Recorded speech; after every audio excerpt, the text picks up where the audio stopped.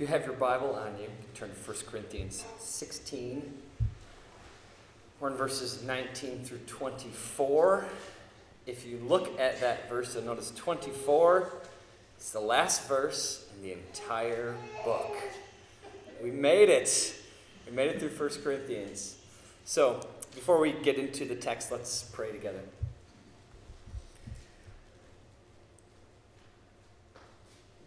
Father, we trust you and we trust your word. So we ask that as I speak, they are your words. It is your Spirit's instruction, your Spirit's encouragement, your Spirit's guidance, your Spirit's wisdom.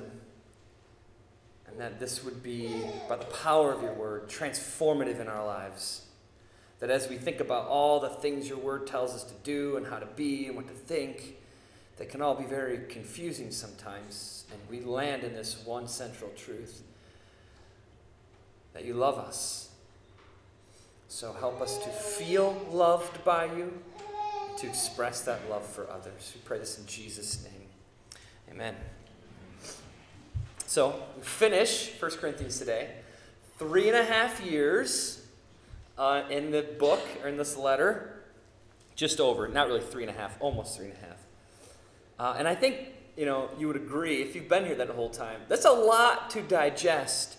And it may be difficult to coalesce all these instructions and ideas and encouragements and corrections and commands into this manageable lifestyle. Paul's aware of this. And so what he does is he ends this book in a very tangible and helpful way that any Christian can take all that is said in this letter and use it effectively for the sake of God's kingdom. Meaning, at the end of this letter, after a long, long letter of lots of information that shows up in various forms, it's kind of a lot to take. If you sat down and read this from beginning to end, if you read 1 Corinthians from beginning to end, you'd be like, there's so much there, I don't even know what to do. It's too much, right? It's this idea that less is more, right? It's more effective because it's more tangible. Whereas when it's more, it's like there's too much. You gave me too much to do, now I don't know what to do. And so Paul just kind of summarizes it, just funnels it down to this one basic truth. He essentially summarizes the entire letter in these verses and the entire Christian life into one basic truth. Love. Which is the point, the premise of the entire letter, and the point of the end of the letter, and the point of the Christian life. Verse 19. Paul writes, the churches in Asia send you greetings. Aquila and Prisca, together with the church in their house, send you hearty greetings in the Lord. All the brothers send you greetings. Greet one another with a holy kiss. I know you really want to hear about this holy kissing that's supposed to be going on in the church. But first, let's understand the premise for the command to kiss each other before we start kissing each other. Okay? All the churches in Asia, all the home churches, and Paul just basically says, all the brothers, everybody I know, sends their greetings to you. What Paul is really focusing in here is on the fellowship of believers. That's the focus. The fellowship of believers that is expressed in unity. So the Corinthians were incredibly internalized. They were not concerned as much with serving the community and building an outward kingdom as much as they were concerned with building their own empire internally that they called the church. They're kind of self-focused. They're really selfish in a sense, and they really just wanted to kind of make a name for themselves and be kind of like bolstered up as this great church full of philosophers and great thinkers, and they weren't really concerned with the kingdom of God and the gospel of Jesus, but they were genuinely Christians. They were not kingdom-minded. They were internally minded, not kingdom-minded. We are a part of a larger body that includes other godly churches and other people who want to exalt Jesus' name and see him glorified among the nations. Okay, so it is imperative that we as a church sometimes take a step back from our narrowly internalized focus on Grace Church to take a step back and see God's kingdom, to see God's grand vision for his universal church that includes other great churches and other Christians who don't go to our church.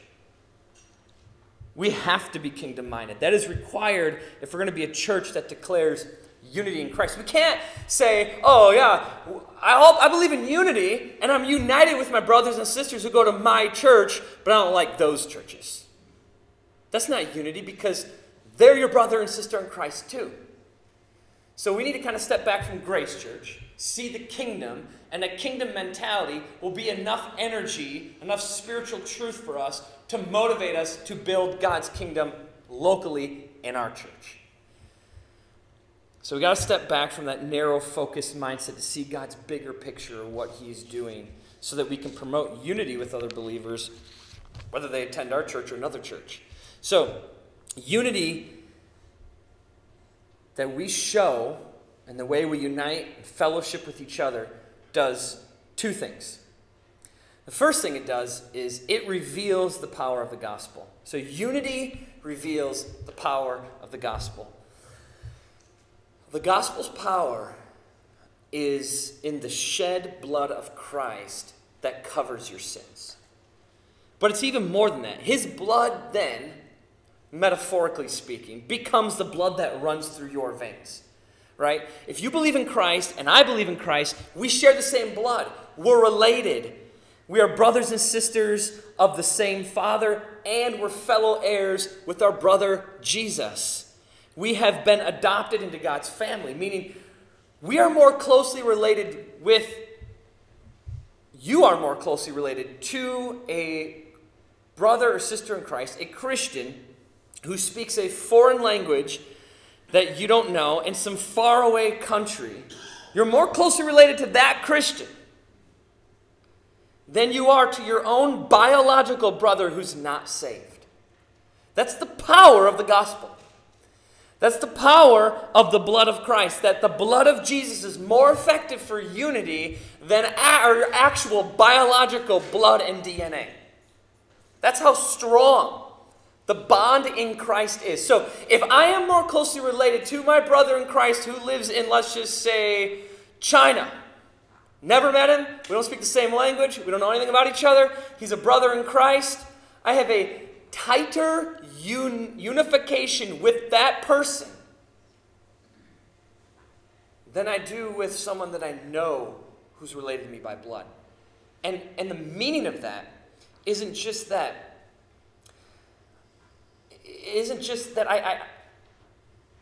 I can all of a sudden, like, communicate with that person. Like, the relationship isn't tangible, right? Like, I can't call him up and be like, hey, dude, I've never met. We're brothers in Christ. And, like, I don't know his phone number. You know what I mean? Like, on a tangible, practical, on the surface level, that doesn't really show up in a real practical way. And that's not the point. The point is, if my relationship with him is that tight, even though I don't know him, how much more strong and united should my fellowship be with the brothers and sisters of Christ that I do know? So, it's very important that we see the power of the gospel in unity. Now, the second thing that unity reveals is the nature of God. In Revelation 7:9, John has a vision of worship in heaven, and he says, I looked, and behold, a great multitude that no one could number from every nation, from all tribes and peoples and languages, standing before the throne and before the Lamb. This is why we do missions. This is why evangelism exists. This is why missions exist. Because God's kingdom will have people from every language and every nation, every people's group that exists on earth will be represented in heaven. Meaning, when you go to heaven, most of the people there will be different than you. They'll be black and white and yellow and red and whatever. Every color, every language, every kind of person will be represented in heaven. Heaven will be filled with a bunch of people who are different.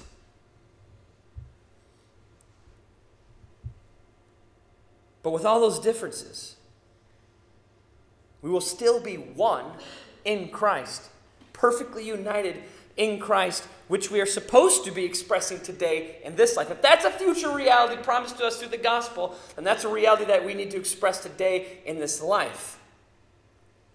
So, this unity does not mean that we become just like one another completely, right? Despite our uniqueness from each other, there is still unity.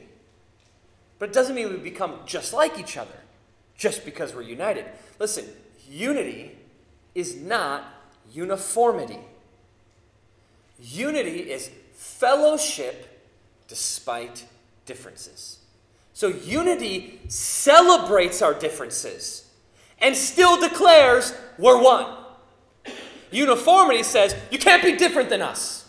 You have to be just like us. You can't be with us unless you're just like us.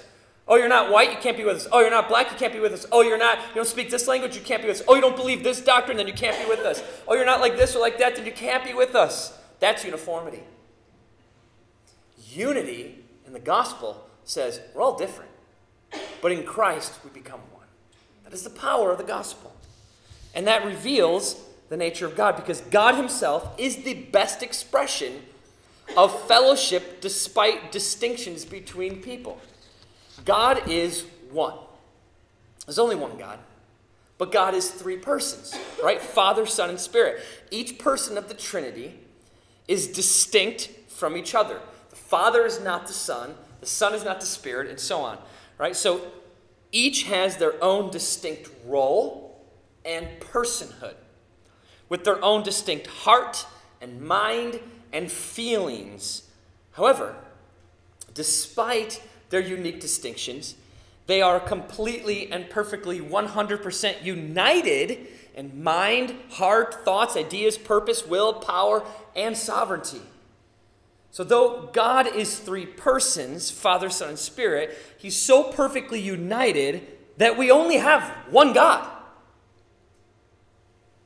Our unity then is not just about our relationships with each other. It's bigger than that even. It is also about how our unity with each other reveals the united nature of God. Our unity not only benefits our own joy, because with unity you will be happier. In good relationships, you feel better. Does it feel good when someone doesn't like you? Does it feel good when you don't like somebody? Let's be honest, when we don't like someone, you're just justifying why you don't like them. Maybe they said something you don't like. Maybe the thing they told you was true. You don't like that it's true, so you decide not to like that person. Does that make you feel good? No! You admit it. You don't like that. None of us like that. We don't like being at odds with people. We don't like when relationships are broken. Even if it's not a really tight relationship, we don't like that feeling. We'd rather have unity. We all agree. Most people are not confrontational and would prefer peace. And if you don't prefer peace and you'd prefer the chaos and the confrontation and the frustration and the problems and the relationships that are broken, if you prefer that, then you don't know peace and you might not know Jesus. So, our expression of unity with each other not only brings us joy, but it also glorifies God as he is revealed in his personhood, in his three distinct persons in one. That part of his nature is revealed in our unity with each other. So, the question then is, how do we express this unity? The answer is fellowship. Fellowship is the means by which we express the unity that we have in Christ. And one of the ways we express that united fellowship with each other is that we kiss each other. Okay? Verse 20, greet one another with a holy kiss. So we're going to practice this. Everyone turn to your neighbor. I'm just kidding. So we're not going to kiss each other this morning. Although you're probably sitting next to a family member, it might be appropriate, but, let's just avoid it. Does Paul really expect us to kiss each other? Well, for the Corinthians, the answer is absolutely yes. For us, the answer is no, and I'll explain why. The kiss was a standard practice in the first century. It was a form of greeting that everyone practiced then. Okay, I grew up, my grandma, my mom's mom, 100% Italian. You do not get by that woman without getting kissed. And her daughters and sons, my mom and her sisters and brothers and sisters, kissed everybody too. They kissed each other, they kissed their parents, they kissed their kids.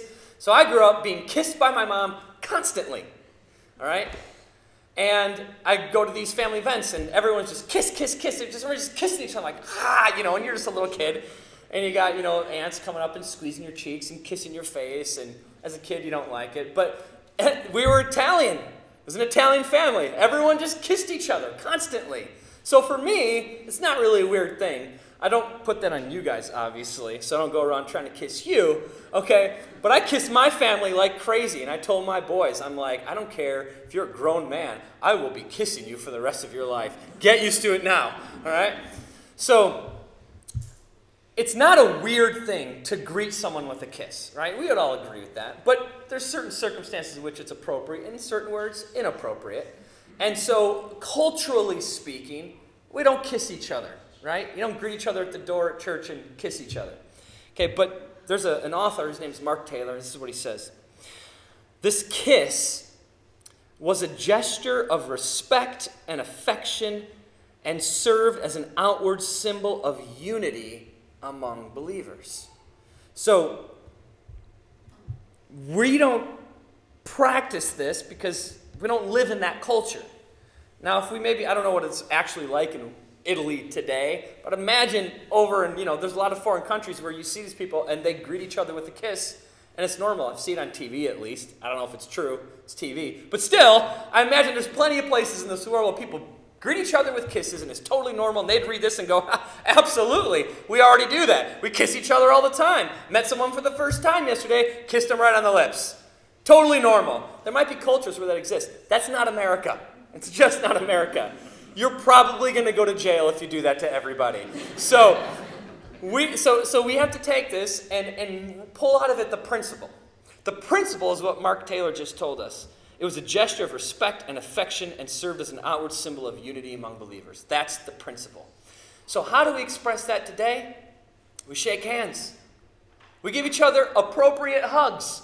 Right? Those are ways in which we do this. So really, you could take this text, greet one another with a holy kiss. You could say greet one another with a holy handshake or with a holy hug or whatever you want to insert there. Some form of greeting that is essentially extending to somebody a gesture that says, I respect you, I have affection for you, and I'm with you in Christ. That's the point. He's not just saying greet one another with a kiss, greet one another with a handshake, greet one another with a hug, but with a holy kiss, a holy handshake, and a holy hug. Now, it's kind of weird to call a handshake a holy handshake, right? What's a holy handshake? The point is that the handshake, the gesture, whatever it is, the hug, the kiss, the handshake, it doesn't matter what it is. The point is that it is a gesture that is intended to show somebody, I welcome you into fellowship with me. It is unity that drives that desire to see that person brought into a relationship with you. During our meet and greet time, we shake hands. We are essentially saying, I'm with you. We're united. We're together. We're here together. We're doing this together. I'm greeting you. I'm meeting you. I'm saying hi to you. We have a relationship. I want to develop fellowship with you. And the motivating factor there is unification, is unity in Christ. We are here for the same reason, to worship the same God. Because we're saved by the same Savior, by the same gospel, with the same sins, and we're going to the same heaven, and we're going to do the same kind of worship, sing the same songs, listen to the same sermon, because we're united. But we're totally different people. That's glorious. That God could take such distinct differences and create such perfect unity. And when we extend the hand to people, we're welcoming them into our life and saying, I care about the gospel so much that I want to have a fellowship with you, a relationship with you, because unity in Christ means that much. So, introverts, this one's for you, because you know that it's hard for you to step out of your comfort zone and interact with fellow believers. I've seen a lot of you who I know are introverts grow in this way. It's kind of nice with the meet and greet during service. It's only 2 minutes long or so. So you can kind of run like, hi, hi, hi, hi, hi. You don't really have to engage, right? But I think it's important for people who, maybe not necessarily introverts, but because extroverts can be shy too, And actually, introverts can be outgoing ultimately. But for those of you who are shy, maybe a little reserved, and don't like the idea of going out and creating new relationships, this is important that you interact with your fellow believers, not just for the sake of your own spiritual development or your own personal growth, but for the sake of the gospel and your expression of how powerful Christ is working in you to transform you from shy to bold in Christ for the sake of unity and fellowship with other believers. And it's as simple as a handshake of respect and love. Extroverts, this is for us too. Time to remove the focus from us, right? We love to meet people. We're like, oh, I love fellowship and unity. I'm shaking everybody's hands. Yeah, no, really, you know what you're doing? Because I know this because it's me. It's, hey, look at me. Hey, look at me, right? It's time to turn the greeting and the fellowship and that time of extending a hand to people away from impressing people with our flamboyant personalities and instead make it about them and make it about elevating the gospel and the power of the gospel to unite each other regardless of who we are and what we're like. So this is very practical for, I think, everybody in the room. So fellowship, not only in our local church, but fellowship with all believers, is an expression of our unity in Christ that is provided for us through the power of the gospel. But what motivates such unity and fellowship among believers? What is the driving force behind your desire to have unity and fellowship with other Christians? Because if you're sitting here and going, yeah, no, I get it. I'm supposed to have relationships, yeah, and fellowship with people, yeah. And okay, so it's because of unity, but why? What if I don't have that right now, what is it that I'm missing? And if I want that, but I'm not doing it, what is it that's going to drive me and motivate me to do it? Love. Love is the motivating factor. Love is what forces our unity. Love is what drives our hearts into other people's lives. Love is what makes us want to have relationships with other people. Love is what makes us see the power of fellowship and the power of unity. Love sees the power of the gospel because the power of the gospel is love. And so anyone who's saved by the gospel has experienced the most powerful love that's ever existed, which is God's love for you. And if you have that love and you've experienced that love because you know Christ and you love Jesus, then you also are motivated to engage that love that you have into others and to have fellowship and to be united with them despite the distinctions and differences that we have. Verses 21 through 24. I, Paul, write this greeting with my own hand. If anyone has no love for the Lord, let him be accursed. Our Lord, come. The grace of our Lord Jesus be with you. My love be with you all in Christ Jesus. And the final word of 1 Corinthians. Amen. First, Paul offers a warning with a command. All right? The command is, let him be accursed. So, what he's saying, he's using an imperative mood to, the word accursed, or be accursed, is a verb that is an imperative mood, meaning this is a command, but he's not commanding the church to curse people. What he's really doing is showing the imperative nature of the warning. The warning is essentially, if you do not love Jesus, you are going to hell.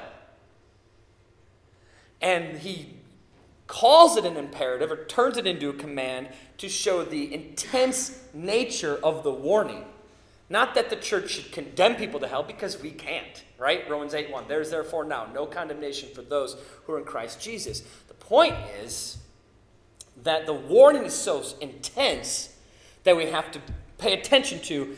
If you don't love the Lord, you're going to die eternally. That's severe. That's really harsh. And the reason it sounds so harsh is because it is a harsh reality. 1 John 4:8, anyone who does not love does not know God, because God is love.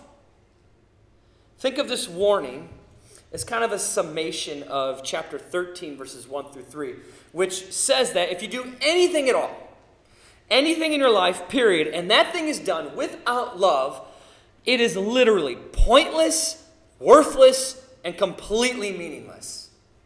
So the warning means that we ought to love the Lord, which means we as believers, therefore, will love one another. I'll get to loving one another in a second, but this is all over Scripture. Like if you got your ESV app on your phone, just open it and type in love, or type in law and love, or law of love. And there's text all over. You'll find a bunch of them that talk about fulfilling the law in love. Our love for God produces love for those whom he loves. We talked about this last week. If God loves you, you will, because he loves you, he will fill you with his love. That love will pour out of you and into those who he loves, others, his people, the church, your brothers and sisters in Christ. Our motivation and desire to love God's people comes from God loving us, right? 1 John 4:9. We love, why? Because he first loved us, meaning his love is the force behind our love. So God's love for us then becomes the means by which we love him and others. So, as I said a few weeks ago, the best way to grow in your love for others is to love God more. To grow and develop your deeper affection and love for God. And then what Paul does is he actually shows them this love in this text. 3 ways. Paul shows them love in 3 ways. Number 1, he loves the gospel. Paul loves the gospel. Do you love the gospel? I mean, think about what it is. You're going to hell. And Jesus is like, no, I'm going to die for you. I'm going to die for you. Nobody gave up more in their life than Jesus. You can add up all the soldiers in all the history of the world who went to battle for their country and for their nation and for their kings and emperors and presidents and for the people in their land. And you can say, oh, and they gave up their family and they sacrificed their life. They gave it all. Not even close. You could take all those soldiers throughout the history of the world and add them up together, and none of their sacrifices to combine will ever equal the sacrifice that Jesus made. He had only known perfection with the Father for eternity, and he gave it up because he loves you and because it would bring him glory. That is the ultimate sacrifice. No one can give that up. He's the only one who had enough to give up. That's an incredible. How do you not love the gospel? Just because he loves you? Like, I love my kids, but I don't do stuff like that for them. You know, I mean, like, we just don't, like, we see the love, we understand it, it makes sense in our minds. It's tangible, it's real, we're saved, we know what Christianity is like, we understand the Bible, we love Jesus, we love God, we love his people, we love his church, we love the kingdom, we're doing ministry. It all makes sense, it's all coming together, we're doing this love thing.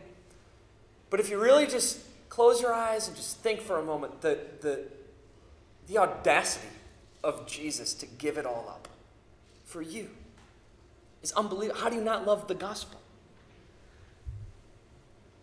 Paul says, our Lord, come. He's expressing his excitement for the return of Jesus, which is the completion of the gospel. That's what Paul said. I love the gospel. I love the gospel because the gospel is going to come to an end when Jesus returns and brings us home and then fulfills his end time prophecies. And when that happens, we'll see the gospel complete. We'll be glorified in Christ. We get new resurrection bodies. Everything's going to be fine and dandy, and I just can't wait. Jesus, come. It's because Paul loves the gospel. Now, the second way that Paul shows them love is that he loves the church. He says, The grace of the Lord Jesus be with you. My love be with you all in Christ Jesus. It's one thing to tell someone that you love them, but it's another to call upon the unimaginable grace of God to cover that person. That is not only love in words, but that is love in deed, to pray that God would bless them with his grace. None of us deserve God's grace. Right? None of us deserve God's grace. Period. That's what makes it grace, right? We don't deserve God's love, but he's gracious and he gives it to us. That's an incredible reality. And when I look at people, especially people who I know, and the better you know someone, the more you see their flaws and their faults. The more you get to know them, the more you see how amazing they are. Their qualities and their good things and the things you love about them, right? And you start to like them more and more, but also you start to learn the things that you don't like about them, right? The things that aren't their best qualities, right? So I could look at each person I know in this room like, well, you're like this and you're like that, and, really nitpick, and you could look at me like, well, you do this and you do that, and I go, well, you do this, and we could go back and forth at each other, and it'd probably be true, and we'd be right. But the reality is, grace says, but God looks at all of that, and he knows even more, and he knows even the worst about you, and he still loves you, and still gives you his grace. Who are we to judge people to the point of saying, I can't love you because you're not good enough? None of us are good enough. That's why I tell you, I want you to trust me as a pastor and as a shepherd. I try really hard to be trustworthy. I try really hard to be a good shepherd. But listen, I'm going to fail you. I am not perfect. Brian, as an elder, is not perfect. He's going to make mistakes. I'm going to make mistakes. You're going to make mistakes. All of us will fail each other somehow. And if I have to walk into this church every week and think, oh boy, I better not screw up or these people are going to hate me. If that's my mentality, first of all, it's legalism. And the second reason is that is not going to produce fruit. That's like walking on eggshells around that person that just is always pointing out your wrongdoings, right? It's hard to live that way. You don't want to be around those people. But if I can walk into this church every week and just think to myself, yeah, I'm not perfect, but I got a bunch of people who love me despite my imperfections. And they're going to accept me no matter what. Then that's an environment I love walking into. Because then I can just be me. I can make mistakes in front of you, discover where I'm wrong. You can lovingly tell me, hey, you should try this, and I can try to get better. That's an environment of growth and fruit. And we have to love each other, love the church to do that. And the third thing that Paul shows is that he loves Jesus. He mentions Jesus' name 4 times in this text. People who don't love Jesus don't talk about Jesus. People who love Jesus talk about Jesus. Do you talk about Jesus? So, I do this all the time. I noticed this not long ago, maybe about a year or so ago. When people are talking to me and they're telling me something, and they say something that I already have recognized and realized, I love to jump in and be like, oh, yeah. Like, I know what you're talking about. And this is what I say all the time. I was just telling my wife, Holly, about that yesterday. Like, I do that a lot. I'm constantly referring to my wife like, so I'll just go up to you and I'll be like, hey, so I was telling my wife this the other day, and I started to realize there's no reason in this conversation why I have to tell the person I'm talking to that I was just telling my wife what I'm just about to tell them. It's an irrelevant point of the conversation. I could just go up to that person and say, so, hey, I was thinking about this. But for some reason, my brain and my heart just keep talking about my wife because I love my wife. And I love to talk about my wife. And then she told me the same thing. I think I just shared this with you guys like a month ago or so, right? And she likes to talk about me. And she's like, oh, I was just talking about you. I talked about you to everyone. Like, I talk to everyone about you too. Like, we love each other. So we talk about each other. It's just, I don't think about it intentionally. I'm not walking around like, how can I tell people about my wife? Like, that's not how I think. It just comes out because I am always talking to my wife. So every thought that goes through my head, I'm just like, Holly, and I'm telling her. You should see her. Her eyes just glaze over. She checks out half the time. But you guys think these sermons are long. You should be in my house.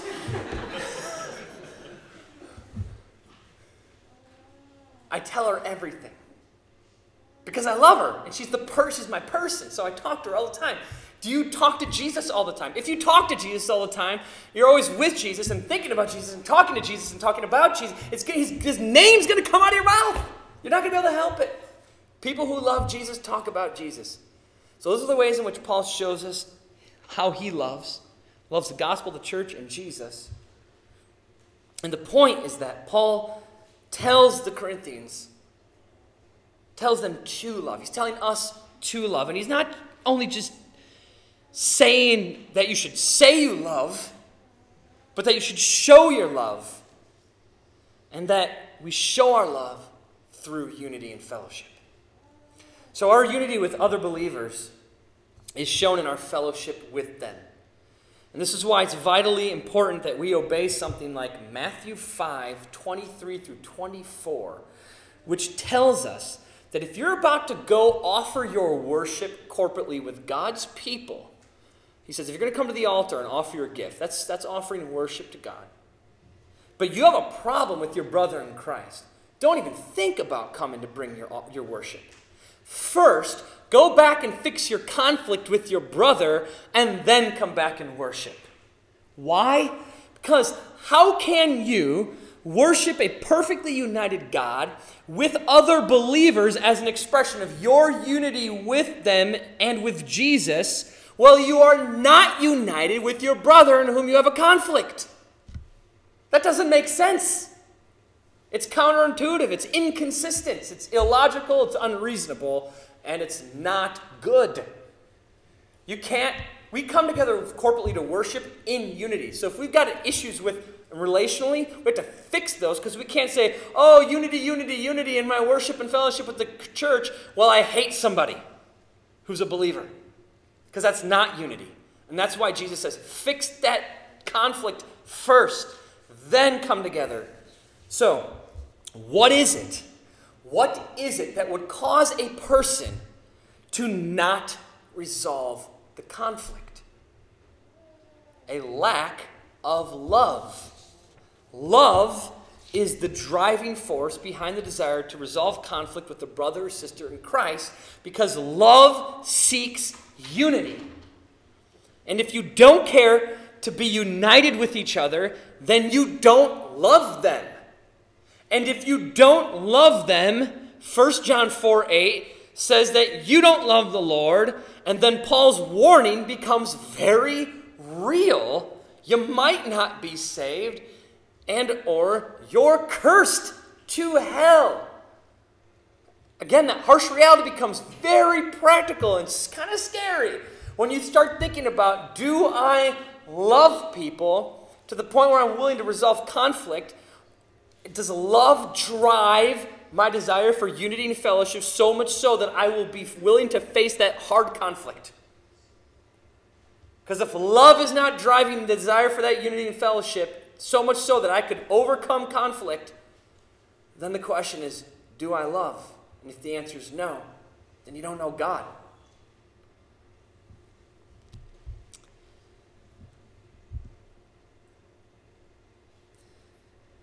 So even though we have this harsh warning at the end of this letter, which was needed for the hard-headed Corinthians, we also have this uplifting encouragement about the power of love, right? After a long letter filled with instructions and corrections and rebuke and warnings and encouragements and commands, the Corinthians probably walked away from reading this letter feeling a little bit like overwhelmed, right? I mean, we've been in this book, we've been in 1 Corinthians for just over 3 years. Could you summarize each section of this book based on the last 3.5 years of sermons? Probably not. I don't think I could even do it. People ask me sometimes, like, what to preach on Sunday? And I was like, I don't remember. Like, if I don't remember, they probably don't remember. So the point is that sometimes we get a lot of information. Sometimes it's a lot, right? And this book is a lot. Over 3 years is a lot. So with a heavy load of information and a heavy load of instructions and a lot of commands and encouragements and ideas and concepts and doctrines and theology and truths and practices and all kinds of information and corrections and rebukes and changes to the structure of the church, all this stuff going on, it's a lot to take. And with all of that, we get this soft and easy landing at the end, which takes all that this letter contains and summarizes it into one simple reality. Love. I mean, look at Romans 13, 8 through 10. He says, owe no one anything except to love each other. For the one who loves another has fulfilled the law. The commandments, you shall not commit adultery, you shall not murder, you shall not steal, you shall not covet, and any other commandment, listen to this, are summed up in this word. You shall love your neighbor as yourself. Love does no wrong to a neighbor, therefore love is the fulfilling of the law. So listen to this. All the commands, this is what he says. Paul says in Romans 13, verses 9. Any other command, any command you can think of, is summed up in this word, love. So at the end of this book, at the end of this chapter, all this information and instruction, everything that's going on, we get this gentle, soft, easy, tangible, practical, real, something I can put my hands on, right? That no matter what, in case I forget, if I walk away from 1 Corinthians and I don't remember what certain topics are about or what the instructions were about, if I'm in that gray area, if something's not explicitly clear in Scripture, what do I do? Oh, I don't remember what the answer is. How are we supposed to do the Lord's Supper? Oh, wait, how does church discipline work? Wait, what's worship look like? How do the spiritual gifts function? What does the spiritual gifts really mean? How do I do this or that? And we think of all the instructions and warnings and all that stuff. If we walk away from it going, I don't really know what to do in this particular situation. I don't remember what 1 Corinthians told me. We have this truth. Just love. Just love people. If there's anything you can take away from this, if there's anything you pull from this book, it is just love people. If you don't know what to do, resort to love. I was reading this article. It wasn't a Christian article. It was a psychology article on parenting. And it said, in any situation, they gave like a list of, if your kid's behaving this way, it's because they're feeling this. Here's how you respond. And then it's just a list of different actions and feelings that kids can express and how parents, the kind of disposition a parent is supposed to bring to that situation.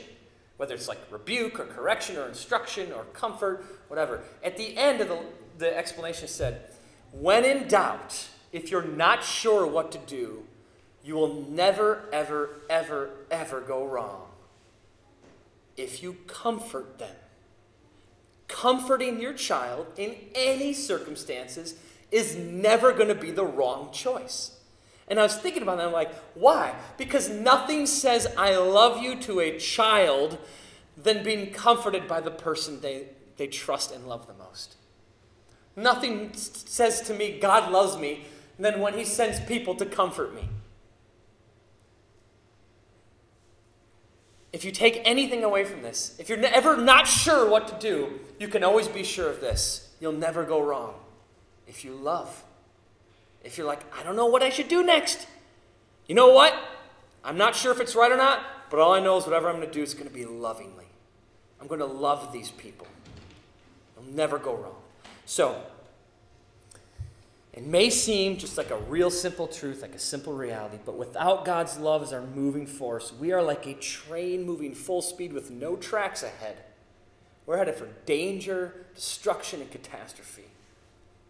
Because without love, there's no Christ. There's no relationship with God.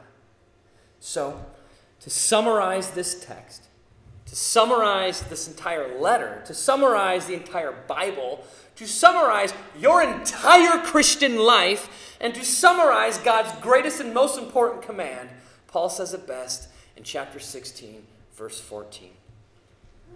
Let all that you do be done in love. Let's pray. Lord, there's so much more about love that can be said. But if we could just take a step back and see how love from you gives us love for you and love for others, then we can ask you, Lord, help us show other people love by fellowshipping with them, by expressing the unity that you have with us. Because we want people to see your love, and we want to be loved by you. We want to love others. We want others to love us. Help us to be a church that, when in doubt, we always choose love. It's so simple. It maybe even feels so basic, Lord, but after a long book about a lot of doctrine and theology and hard truths, let us just fall back into your comforting arms of love. I pray this in Jesus' name. And all God's people said, Amen. You guys, I love you. Have a blessed week.